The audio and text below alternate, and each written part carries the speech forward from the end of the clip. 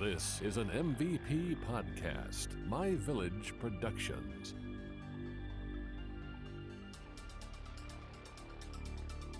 Welcome to Unsolved America, a show where we explore unsolved mysteries throughout the United States. I'm your host, Tiffany. And I'm your host, Andy, and each week we will throw a dart at the map, and wherever it lands is the location of our mystery.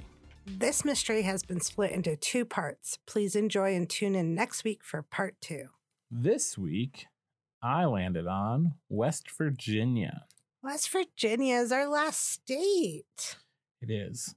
So, this story is actually about the Sodder family. Ooh, whole family. Whole family. Specifically, the disappearance of, I'll say, the majority of their children. I mean, what? How 5 total. Out of 9. How does 5 children just disappear? Poof. Gone in mysterious circumstances. So this case is really weird. Okay. So it starts on Christmas Eve, December 24th, 1945. This is the date that a fire came through. Well, not came through. A fire started and destroyed the Sodder family home. Okay. I made it sound like it was like a wildfire. It wasn't a wildfire. There was just a fire that happened in the household. Yes. And they lived in Fayetteville, West Virginia. Okay. So at the time of the fire, the occupants of the home were George Sodder, his wife Jenny, and then 9 of their 10 children. Okay. So during the fire, George, Jenny, and 4 of the 9 children escaped. The bodies of the remaining 5 children were never found. I mean, how does that happen? Right. So the surviving Sodder family, they have believed ever since this happened that the 5 missing children actually survived the fire, and there may have been something ominous behind their disappearance. Dun, dun, dun. Yeah. Don't want to give too much away. Okay. So after the fire, the Sodders never really rebuilt their house. Instead, they converted the site into a memorial garden to their lost children. Aww. And in the 1950s, they came to realize that they had doubts about the investigation and about that their children were just dead. Yeah. The family ended up putting up a billboard at the site of the house along Route 16 with pictures of the 5 children, and it offered a reward for information that could bring closure to the case. And that billboard remained standing until 1989, which is shortly after Jenny Sodder, the mom, passed away. I mean, first of all, 10 children. Yeah. That's a lot. Girl, they were Italian, so I can assume that they were probably Catholic. So once you put it in that perspective, it makes sense. Oh, yeah. I mean... And also, 1945, people liked big families back then. Well, there's probably not... a lot to do in Fayetteville, West Virginia. And the protection we have now. You right. In some states. Bleep, bloop. So, in support of their belief that the children survived, the Sodders pointed to a number of unusual circumstances that occurred either before or during the fire. I mean, what kind of unusual? So, George actually disputed the Fayetteville Fire Department's finding that the blaze was considered electrical in origin. So they believed that it was an electrical fire that started the blaze. But he says that's false because he had recently had the entire house rewired and inspected by professional electricians. Is George the dad? Yes. Okay. So George and his wife actually suspect arson, which have led to theories that the children had been taken possibly by the Sicilian mafia.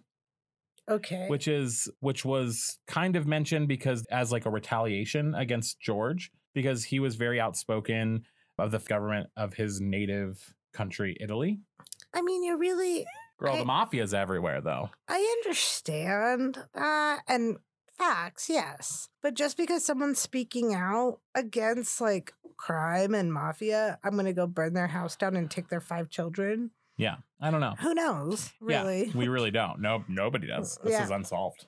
Well, I would hope so. As the premise I mean, of sadly, show. it really is sad, but we wouldn't be talking about it on the show if it was solved. So to give you some background information on Papa Sodder.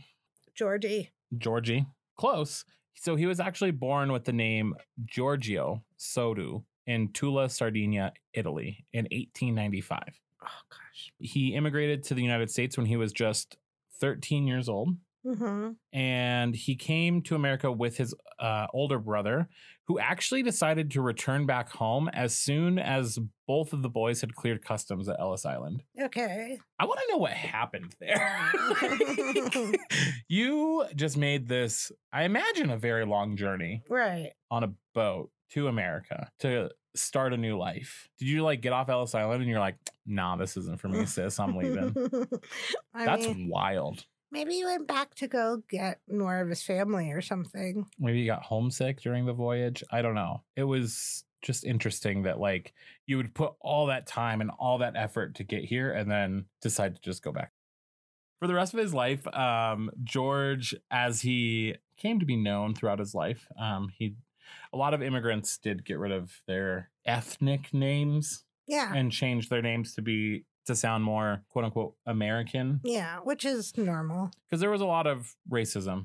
And it didn't matter if you weren't American, especially back then, you were treated as like second class citizens. Yeah. They really didn't like the Irish. Don't know why. It was wild. Historians hit me up.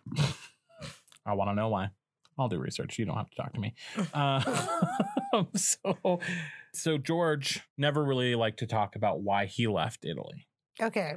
That was pretty common throughout his entire life. People would ask him and he kind of just like skirt the conversation, like not really liking to open up about it. So with his outspoken criticism of the government, I imagine that probably had something to do with it, but who knows? We won't.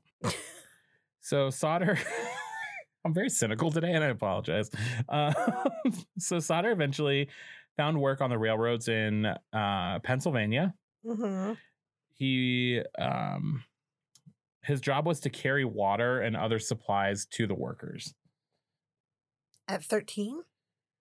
And it just said eventually. Oh, okay. So he was young. Yeah. And then after a few years, he took more permanent work as a driver in Smithers, West Virginia. Okay. So he definitely has ties to West Virginia. I think he's kind of gravitated towards that area his entire life. I mean, yeah, it was probably cheaper than New York and... True. Absolutely. Anything's cheaper than New York, even back then. So he then started his own trucking company, which they would initially just haul fill dirt to construction sites. Which is actually really profitable. It is. It is very profitable. And then they would move on to transporting coal that was mined in the region. So okay. Made a name for himself in the he's industry. done a lot of things. He's gotten his hands dirty in a lot of situations. So then Jenny Cipriani, a storekeeper's daughter in Smithers, who had also immigrated from Italy in her childhood, would later become George's wife. So that's the background origin on the parents. Full Italian. Absolutely. That's fun. So the Sodders settled outside nearby Fayetteville, which had a very large population of Italian immigrants at the time. Okay. They moved into a 2-story timber frame house that was 2 miles north of town. And in 1923, they had the first of their 10 children. Man. George's business was very prosperous. And they actually ended up becoming one of the most respected, like, societal families in the area, like middle-class families in the area. Yeah, because he was helping out the town to grow, I feel like, with the coal and then also the dirt, because you need the dirt to build. Right. And I feel like that especially in that time, like there was no real competition. Yeah. Like once you started doing it, you kind of were just like the guy that everybody called to do it, you know? Loyalty. Mafia. We're getting Dominic Toretto in this beat. It's all about the family, you know?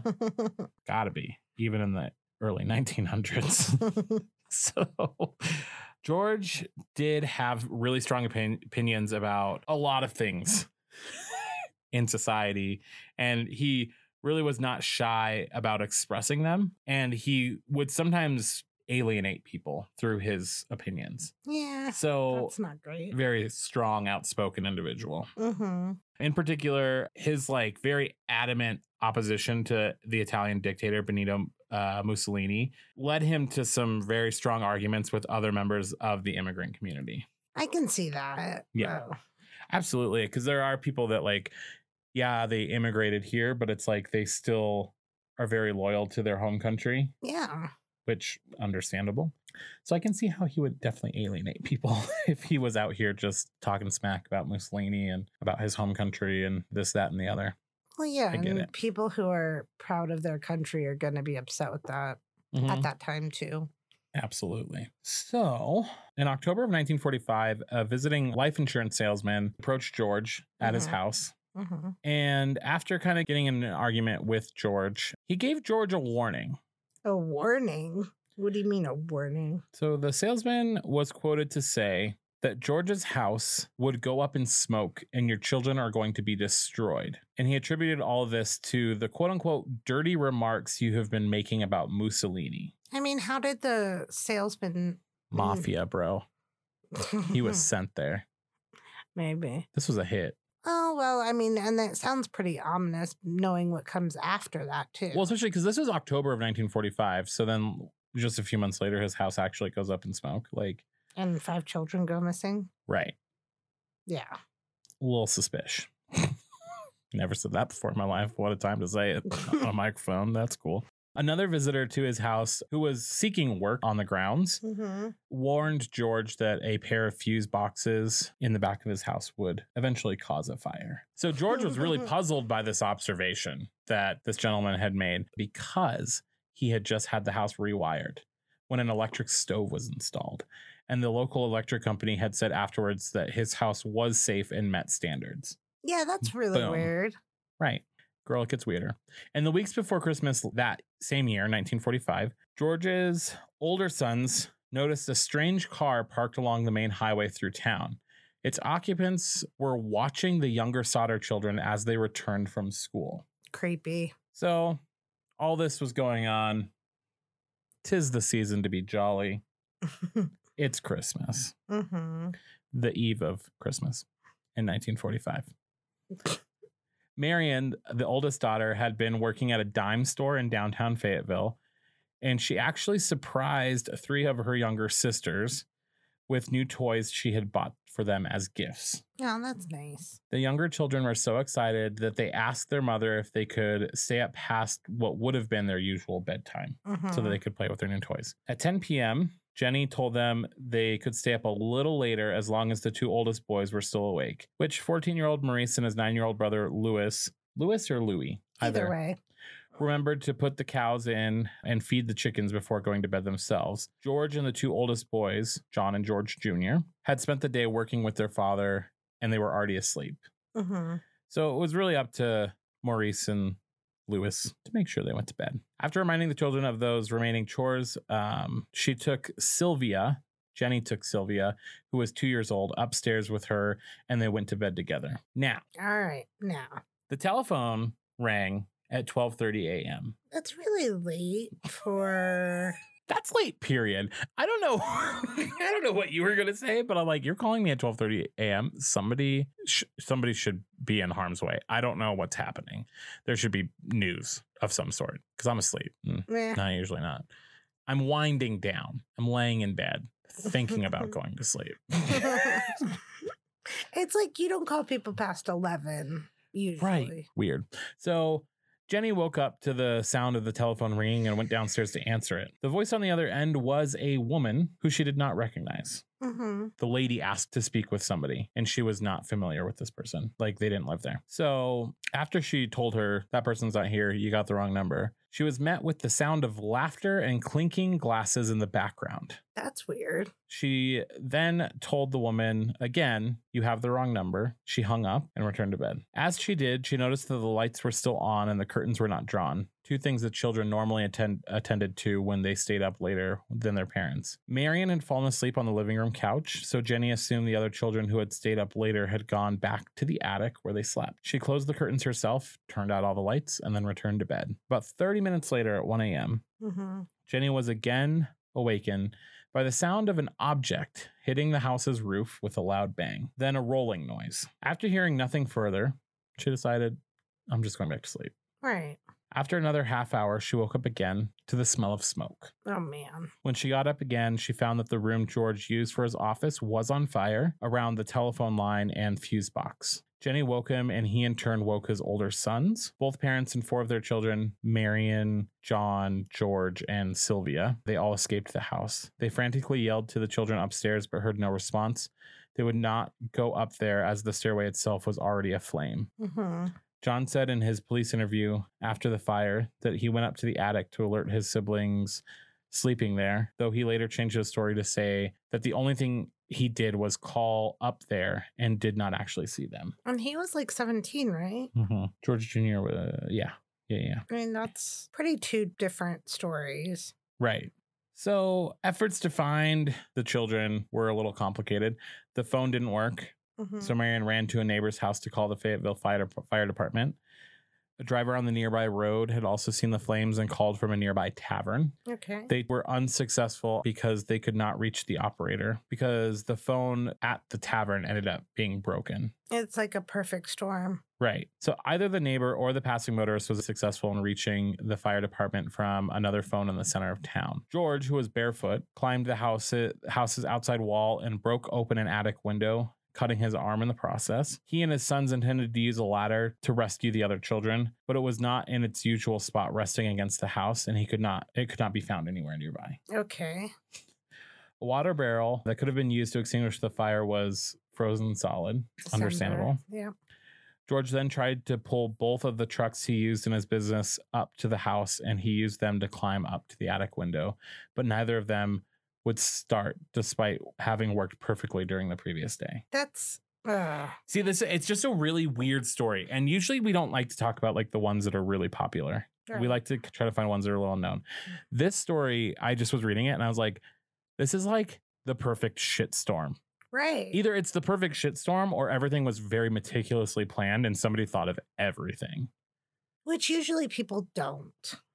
Unless you're the mafia, bro. And there's like 17 of you. 17 of you.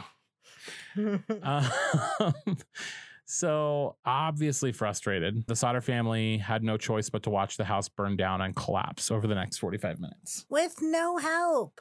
Yeah, they didn't have any help because nobody was able to get a hold of the fire department. Right. So it was at that time that they all kind of assumed the remaining children in the attic at this point were deceased. Mm-hmm.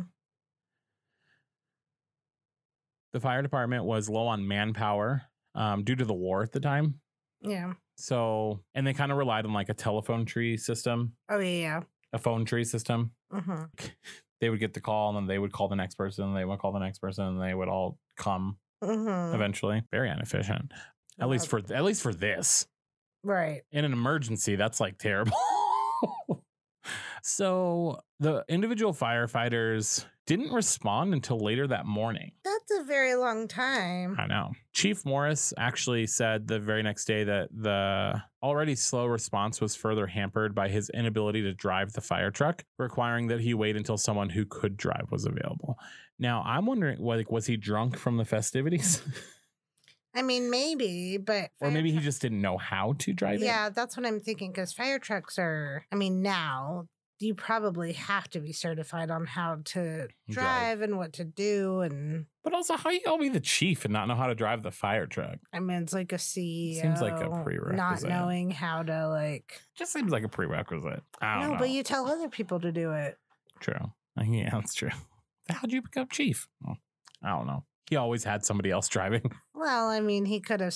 If he was older, like drove a truck that was like 20 years older and knew how to drive that one. And then, that's true. When they were a lot smaller. Yeah.